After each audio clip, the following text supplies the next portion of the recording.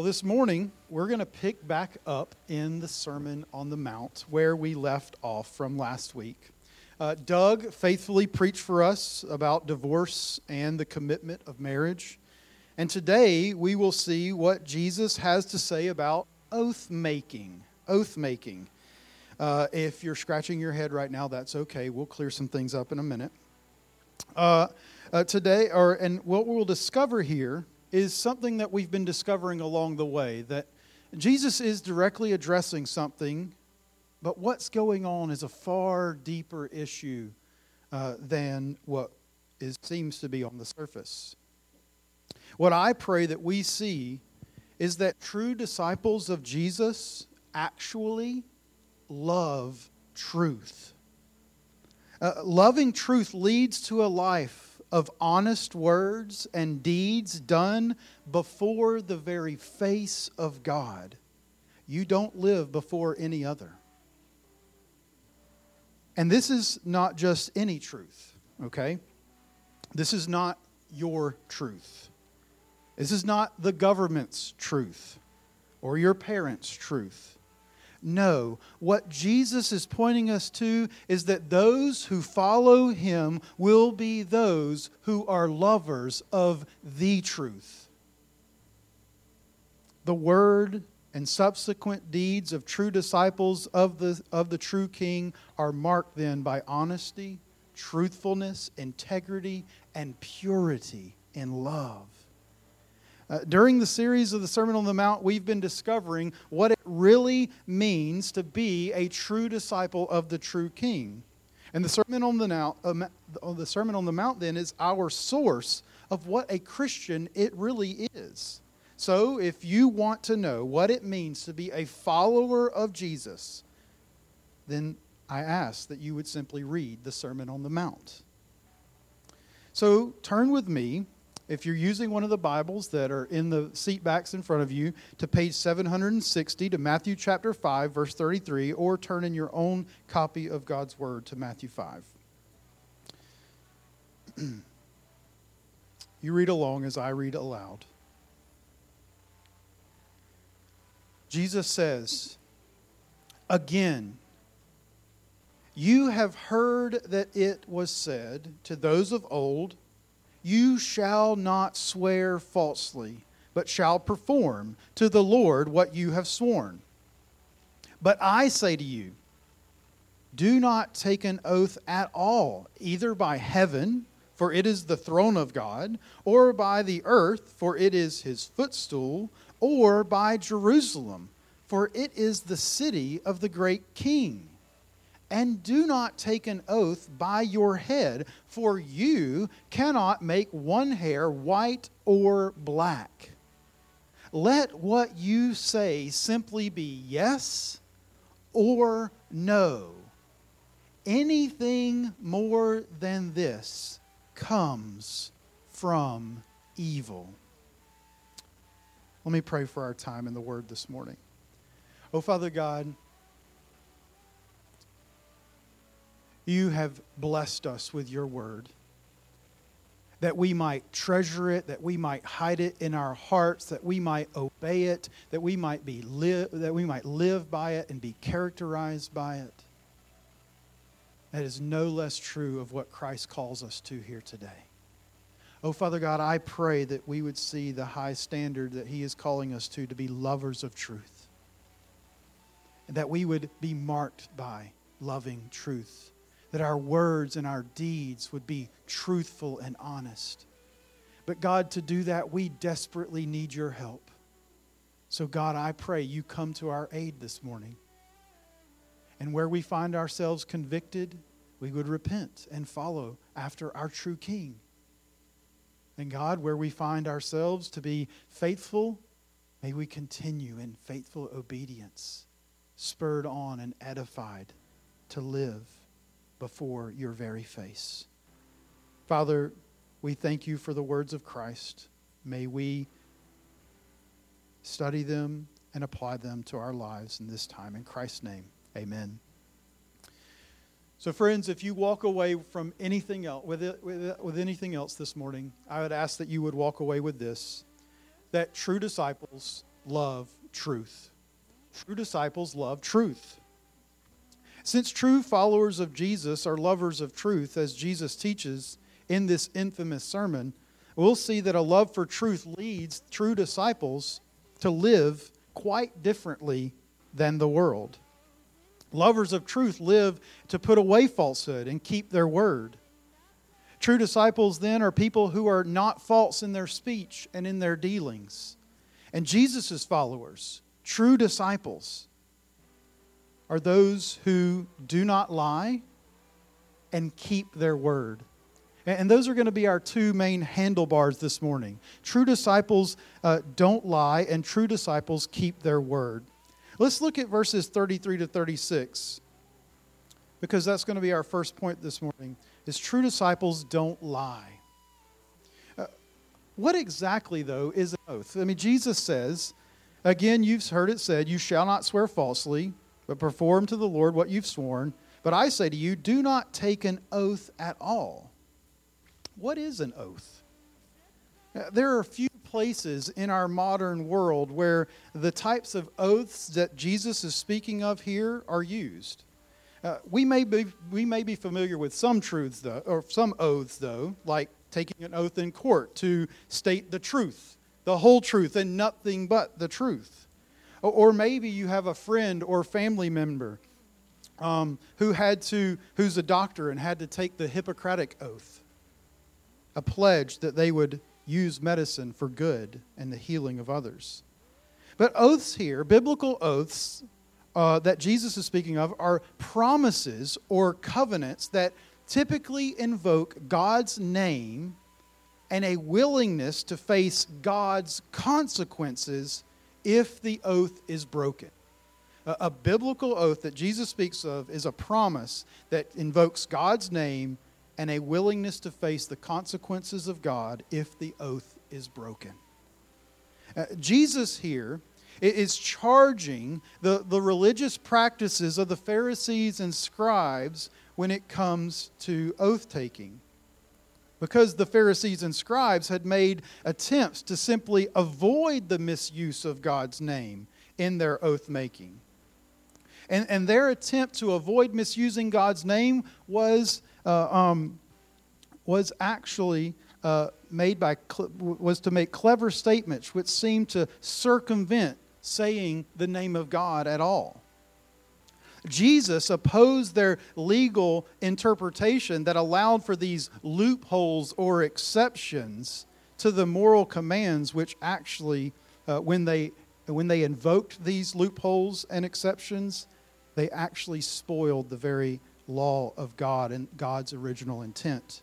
And that's what Jesus is getting at. And later on, in Matthew's Gospel, in chapter 23 of Matthew's Gospel, in verses 16 to 22, Jesus is actually going to go on to warn the Pharisees of their distortions of oaths and call the Jewish leaders blind and foolish for their attempt to make an oath by things that belong to God without actually calling His name at all.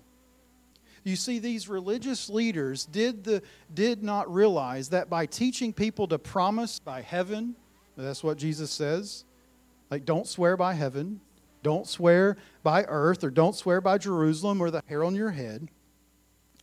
He was teaching them that if they were to do this, that they were actually calling out the things that belong to God. And when you invoke the things that belong to God, you invoke His name. They didn't realize that by teaching people to promise by heaven and earth and Jerusalem and their head, that they were actually claiming the things that God owned. Heaven is His throne. The earth is His footstool. Jerusalem belongs to Him, and He alone possesses the power, sovereignty, and providence to give you your hair color. You may do something that many people do in our day and try to change the color of your hair by dyeing it. But give it a week or so, and you'll see that you've not quite changed what God put on your head. As we heard earlier from Psalm 24:1, The earth is the Lord and the fullness thereof. Everything belongs to Him. You can't swear by the temple and expect not to invoke God's name. You can't swear by the earth and not to expect God to be concerned about that. What are you going to do? If you break your word, are you going to offer up the earth as a payment for breaking your word? It's not yours to offer up, friend. Therefore, what Jesus is doing is He's prohibiting what some of the Jewish leaders were caught up in. Namely, they had established an elaborate, unsound moral system of reasoning to try to weed out which oath was actually binding and which was not. And what had happened is that it became very difficult to know whether you could take a certain person for their word in Jesus' day. Jesus then is addressing this scheming and clever system of the Jewish culture that aimed to avoid invoking God's name and possess the potential to break a promise or a commitment. If one made an oath, it actually was demanded that truthfulness was to be in everything that they said. But making an oath on top of what you say actually presupposes that you're lying.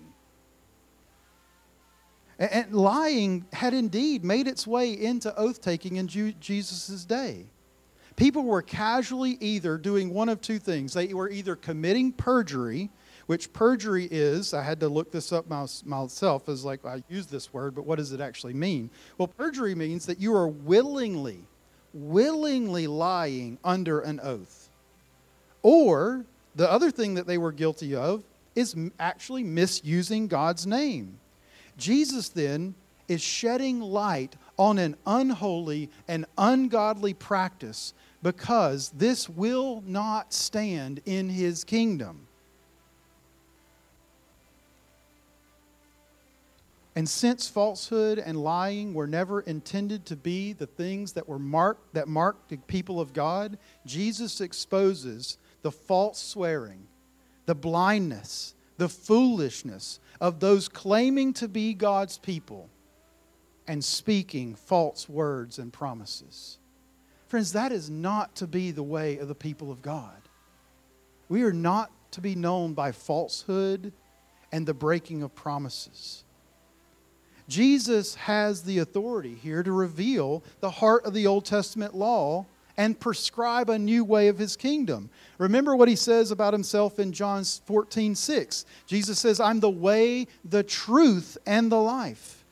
He also is absolutely pure, and there's not an ounce of falsehood in our Savior. He is the fulfillment of the covenant promises because who is He? He's the Messiah. He's the anointed one. And He's the one whom all the promises of God find their yes and amen. All the laws and the prophets are fulfilled by Christ Jesus. And be sure of this, friends, that His kingdom will be a kingdom of truth that is exalted, loved, and spoken and upheld. Therefore, Jesus prohibits His people from taking oaths. And if our making of promises or commitments are made with a motive to default or fail, then we should not be making those commitments. Maybe some of you need to hear that again. If you are making a promise or a commitment with a motive to default or fail in your promise or commitment, then don't make the commitment. Oaths are to reflect His character and heart, if we indeed even utter them. But friends, if we're honest with ourselves, we know that we are prone to falsely swear, to have impure motives, to exaggerate, gossip, and downright lie at times. You see, we may not be people who are familiar with Jewish swearing by the name of God or the temple or Jerusalem or our head, but we are no better than them. We abuse and skew the truth often in our lives. From gossip to the exaggerating of fishing stories. And you're like, oh, Thomas, don't mess with my fishing stories. Or other experiences in our lives that we exaggerate. To divisive tweets and social media posts. To penciling everything in on our calendars. And I do mean in pencil, not pen. Because we can't say no. We might miss something. We might miss out. We have a hard time being honest and pure in our speech, direct and truthful, don't we? Now, I'm not calling you to be a jerk for Jesus and speak the truth not in love. That's not what we're called to. But I'm afraid far too often we simply twist the truth and don't even say it.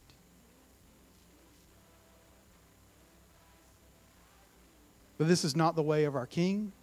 This is not the way of our God. Our God has never been caught in a lie, never thought about being evasive, nor will any of His promises go incomplete, procrastinated, double-booked, compromised, or unfulfilled. God's promises do not fail because God does not fail. And we need to ask ourselves, why? Why do we have a deep desire to either be vague or deceptive or just slightly elusive? And maybe you don't desire to hide the true meaning of your words, but you want to exaggerate or even fabricate your ideas and experiences. Either way, we desire to hold back a little or extend a little what we're saying rather than simply being truthful and honest. We somehow think that we're doing ourselves or others a service by either protecting them or ourselves in being sortly elusive or hiding the truth a little bit, sugarcoating it, or we're ginning them up. We're making them more excited. We like extrapolating the truth. We like drawing it out a little bit because we want people to be excited about us and themselves. More excited than they would have been otherwise if I didn't just add a little bit here and there. But Jesus then is calling His true disciples to live and speak completely different than what they had been taught and shown by the world and faulty religious leaders. True disciples of the true King were to put away this falsehood in speech. Don't swear like this. Don't do these things.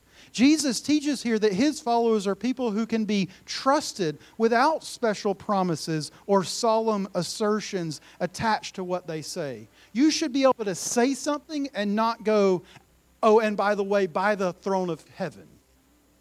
You should be able to commit to something and not go, by the hair on my head.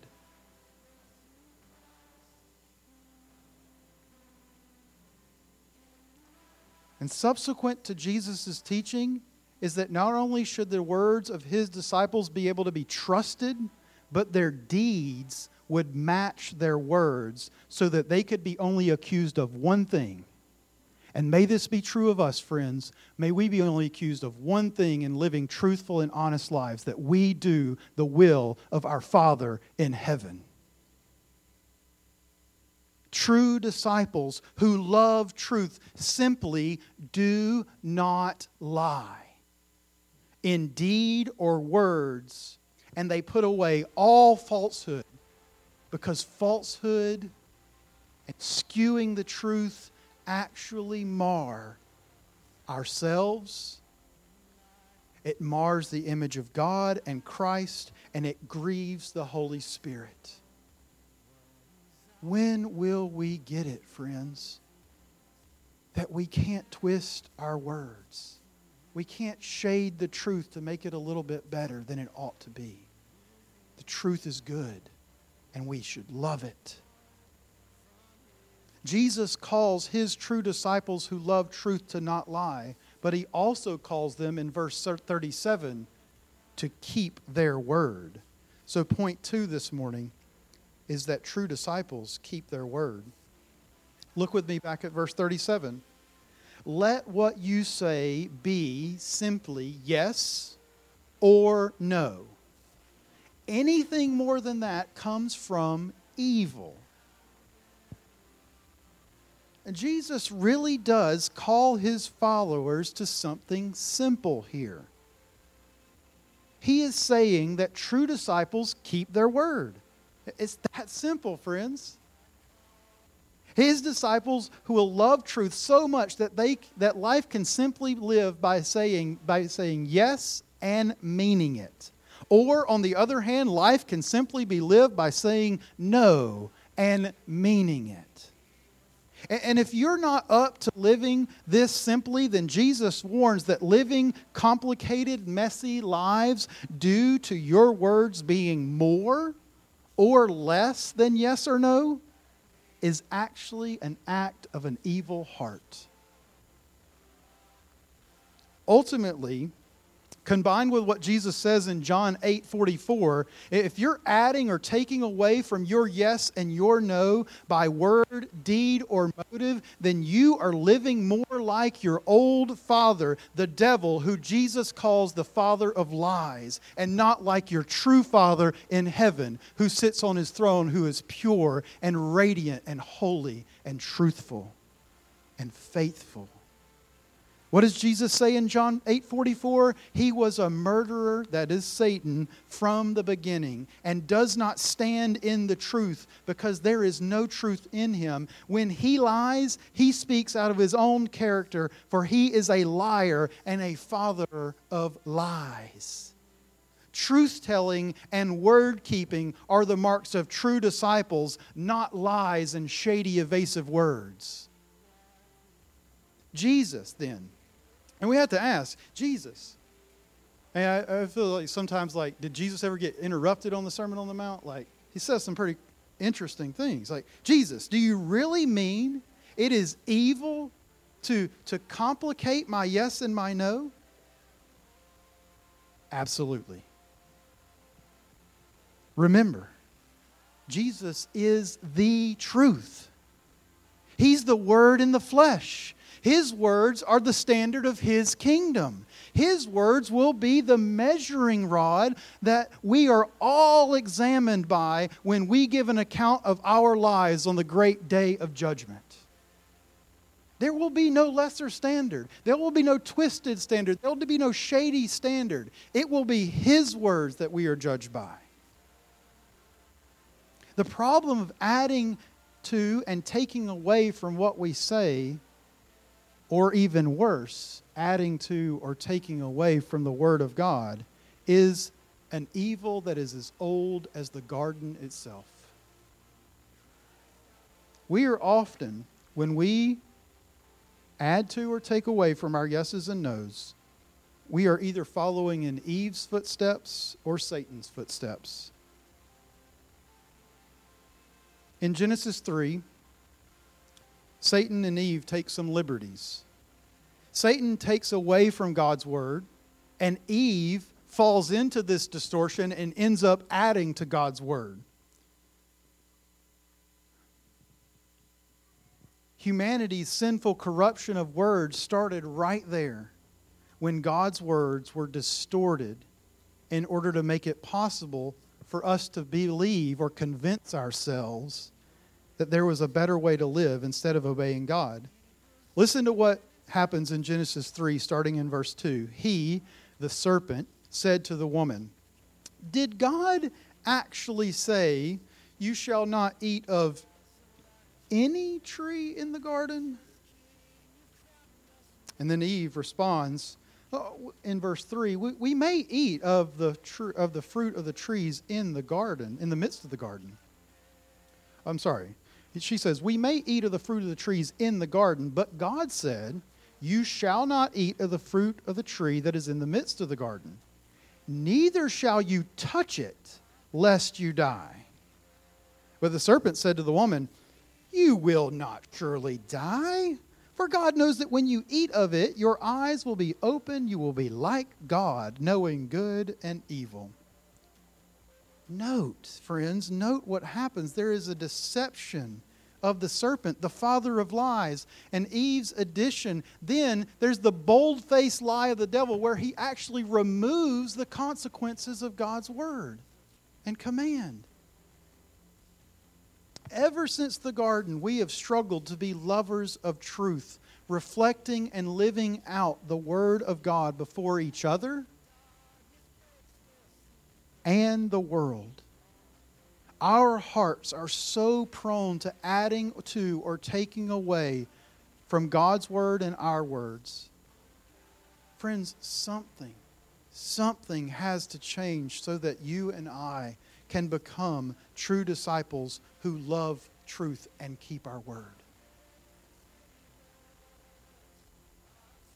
And there's great difficulty in this, because oftentimes we don't just verbally add to or take away from our yeses and nos. We don't often make oaths when we say something. You very well may say yes to something, knowing full well, though, in your heart, mind, and soul, that you will not be able to do what you just committed to do. Why is it, friends? And maybe some of you are sitting here, well, Thomas, that's not me. I don't do that kind of stuff. This happens out there in the world with politicians, right? And manipulative bosses and scheming coworkers and shady aunts and uncles. Not me, Pastor Thomas. I say yes and I say no and I mean it. But how often, friend, how often do we find ourselves in a bind, living hurried, anxious, worried lives that we're going to fail someone or miss out on something because we said yes to everything and no to nothing? Our motives in saying yes or no are often tainted with fleshliness, worldliness, and lawlessness, rather than living like we are holy because our God is holy, speaking truth because our Savior speaks truth, and having integrity of heart because we've been given a new heart in Christ Jesus. We fail to see just how serious our words really are and what they actually communicate about us. We may not realize the full scale of what damage and disgrace our words have brought about until what happens in Matthew chapter 12 comes to pass. Or what happens in Matthew chapter 12. Because the reality of speaking reveals a far more essential and fundamental thing. Jesus tells us in Matthew chapter 12, verses 33 to 37, He says that when we speak out of the abundance of our heart. Then he says in verses 36 and 37, this should cause us all to shudder. I tell you, on the day of judgment, people will give account for every careless word they speak.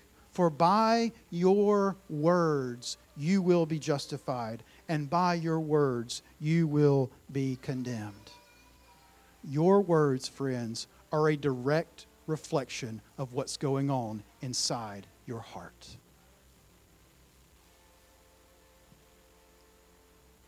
Behind every careless, false, sly, shady, half-hearted, glib, maligning word spoken from our mouths is an evil and impure heart. Our heart is the very thing that must change then to make it possible for us to love truth, not lie, and keep our word. Jesus stated earlier in the Sermon on the Mount in chapter 5, verse 8, he says that only the pure in heart will see God. Friends, our words and deeds reveal that we need a heart change, because without a pure heart, we will not see God. The good news, though, is that Jesus has come to make it possible for sinners like you and me who distort our words and God's to have new hearts. Jesus made it possible for you to be forgiven and then blessed and given and credited all the righteousness that you would need to be counted as holy before God.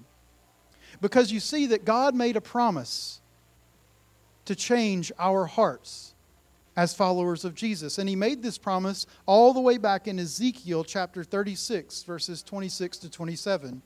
God makes this promise for the new covenant that He will establish when He sends His anointed one.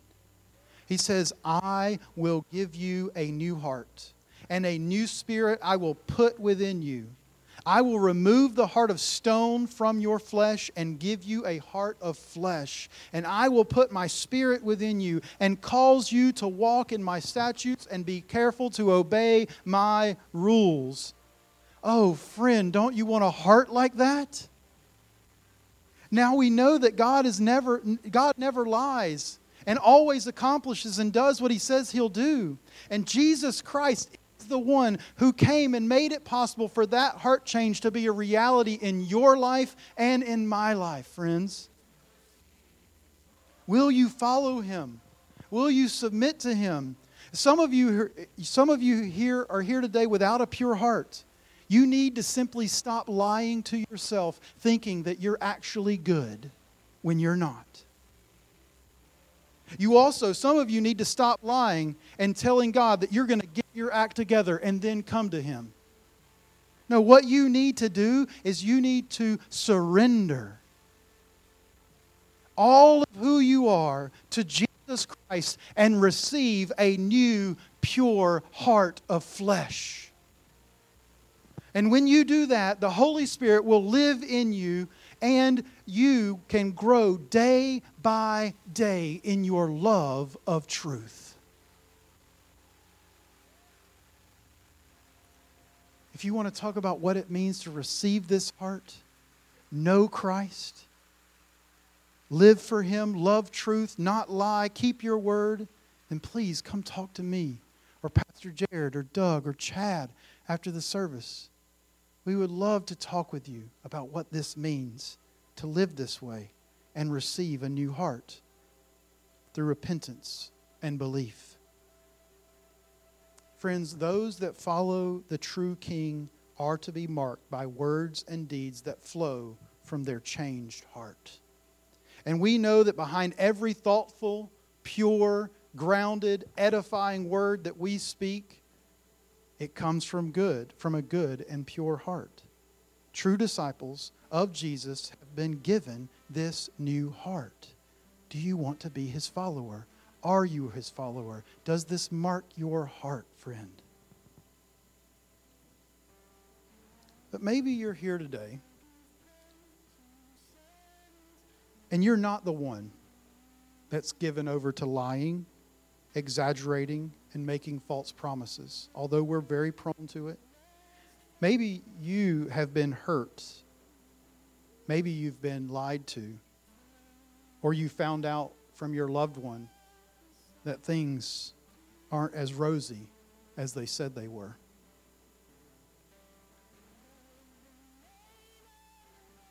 Being on the receiving end of distorted words has caused you to be suspicious, jaded, scrupulous, or maybe even downright cynical. You cannot trust again. And the world would say to you, don't forgive, don't forbear anymore, 1 second more with such a person that has harmed you and hurt you with their words. I want you to know, if that's you this morning, that our God and our Savior Jesus Christ has a plan of redemption and reconciliation that can bring healing and help to the most dishonest of situations. Additionally, you can find fully or you can fully trust God with all of who you are, all of your distrust, and all of your cynicism will not keep Him from you and should not keep you from Him. He loves you. And He doesn't demand that you perfectly trust and entrust yourselves to others again before coming to Him. He is the good Father with open arms of loving, tender care that will never fail or forsake you. He has never, not once, not ever spoken a dishonest and distorted word. He has never once not followed through on a promise and is right now, that in ways that we can't see or imagine, working to bring about every promise that has not been fulfilled yet. And God can be trusted and entrusted with all of your hurts and pains, friends. He can bring reconciliation. He can bring forgiveness. He can bring restoration.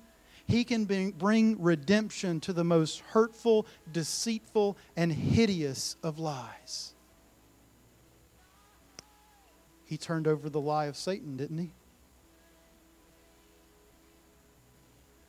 He can turn over the lies that have been spoken into your life. Healing and hope are coming for you, friend. God can be trusted.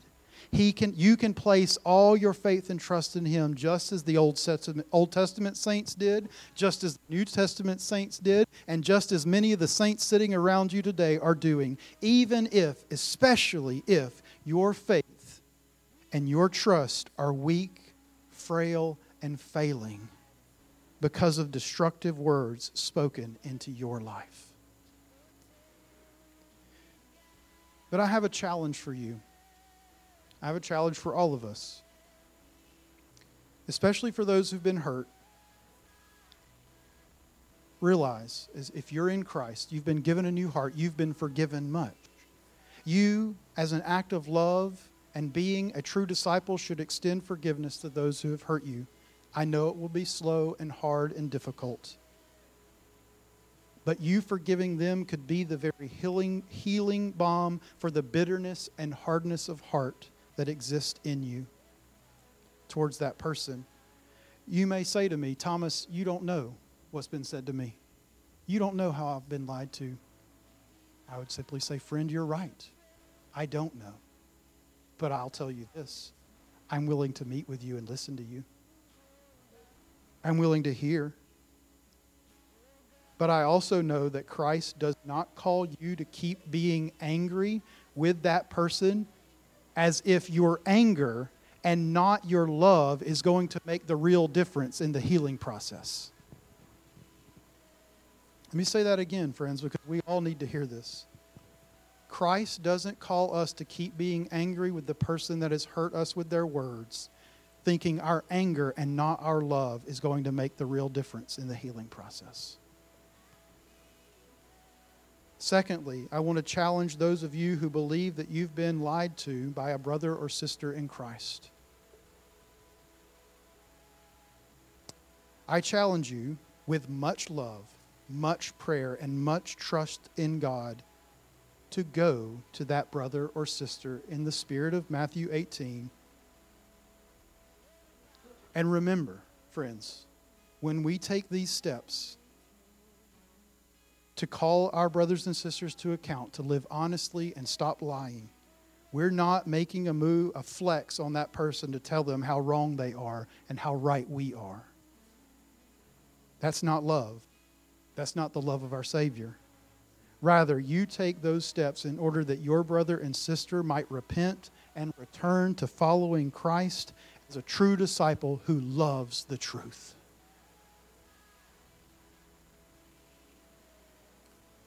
So if we're not making oaths like the Jewish people, like what Jesus talks about, then in what ways does oath making or promising or living by yes and no show up in our lives today? Well, I think there are a few.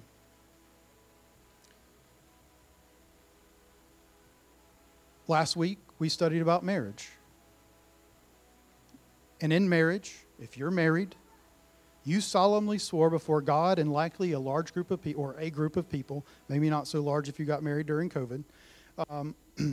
You swore in front of God and people that you would stay committed to your spouse until death do you part.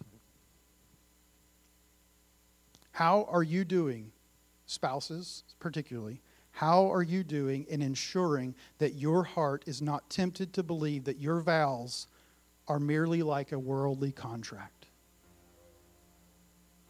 Because a worldly contract is based on distrust, limited liability, and comes with a mutual consent to void the terms.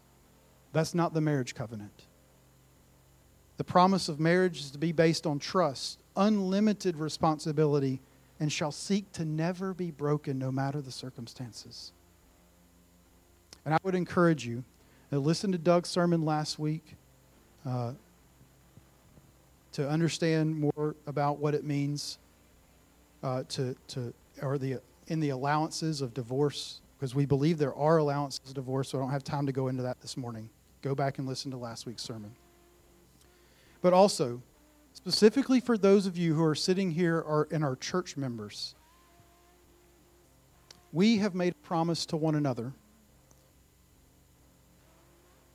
through our membership covenant. And if you're seeking to be a member, you are seeking to make that promise to us, and we're going to continue to make that promise to you. Specifically, in our church membership covenant, we promise that the statement of faith that we believe in our hearts and minds will actually show up in our everyday life. It means what we say we believe affects how we live. You've promised that you will live a life that is consistent with your confession of Christ Jesus. I want to ask you, brothers and sisters, how have you been doing in upholding your word of promise in the church covenant? When's the last time you actually even read the covenant? Or used it for a discipleship meetup? Or reminded yourself in secret and private devotions of the beliefs that affected the way you live, act, and speak? These are just a few things we promised to. How are you doing with your own private devotions? You said you would keep them. How have you sought to live circumspectly or with wisdom and prudence before one another, the world, and God? How has your attendance to church events like regular Sunday mornings, gatherings, membership meetings, prayer meetings, and evangelistic outreaches, what's your attendance record? I'm not keeping up with that. But maybe we ought, if we're not present in the life of the church like we promised we would be. These are all places where you can be present in one another's lives, speaking truth in love, building up one another, praying for one another, confessing sin to one another, so that others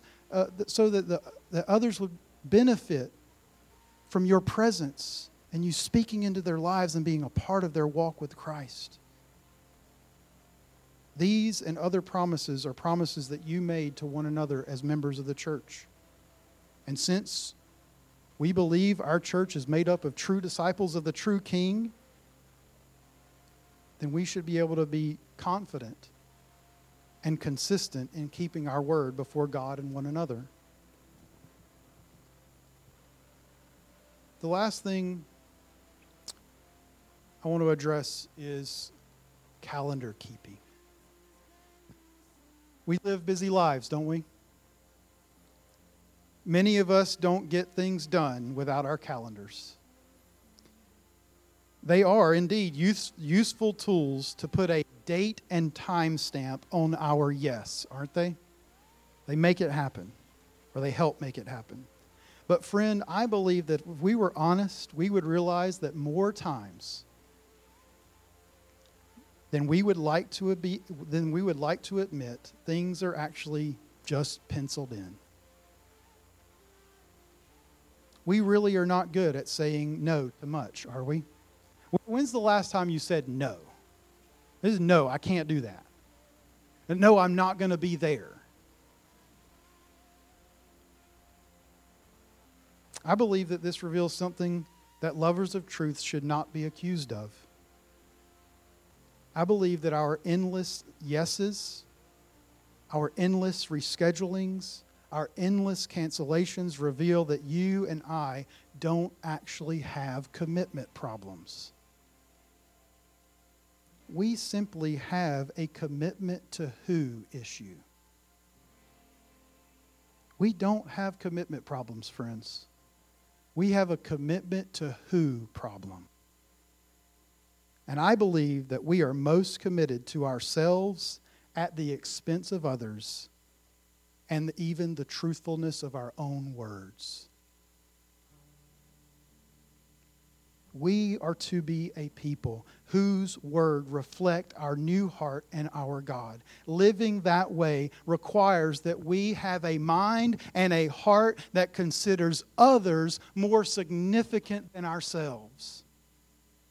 Do you struggle to keep your word when it comes to your calendar because you're more committed to yourself and your pleasure than you are to others? The yeses on our calendar reveal much about what we are committed to, or that we keep our word and do and show up when we say we'll do and show up. As we conclude our sermon this morning, I want to ask the worship team to come on up. Remember, true disciples of the true King love truth. We see from Jesus' word that making an oath is not necessary for the followers of the true King. True followers of Christ do not lie, and they always keep their word. When you and I say yes, and when we say no, we actually mean it. We live the simple life. We understand that as we live our lives before God with new hearts that He promised to give us, we don't speak carelessly and falsely. We reflect the very nature of our God and Savior by being true disciples who love truth. This morning, I'm going to close in a word of prayer. We're going to finish with a song. Maybe during that song, you meet one of our prayer counselors in the back and pray. Or maybe you need to go someone and apologize for lying and living falsely. Or being scrupulous and unforgiving. Take time this morning to do what the Holy Spirit is pressing you to do, to be a lover of truth. Let's pray. Oh God, we desperately need your help. We cannot live by this high standard of truth and love without you working in and through us.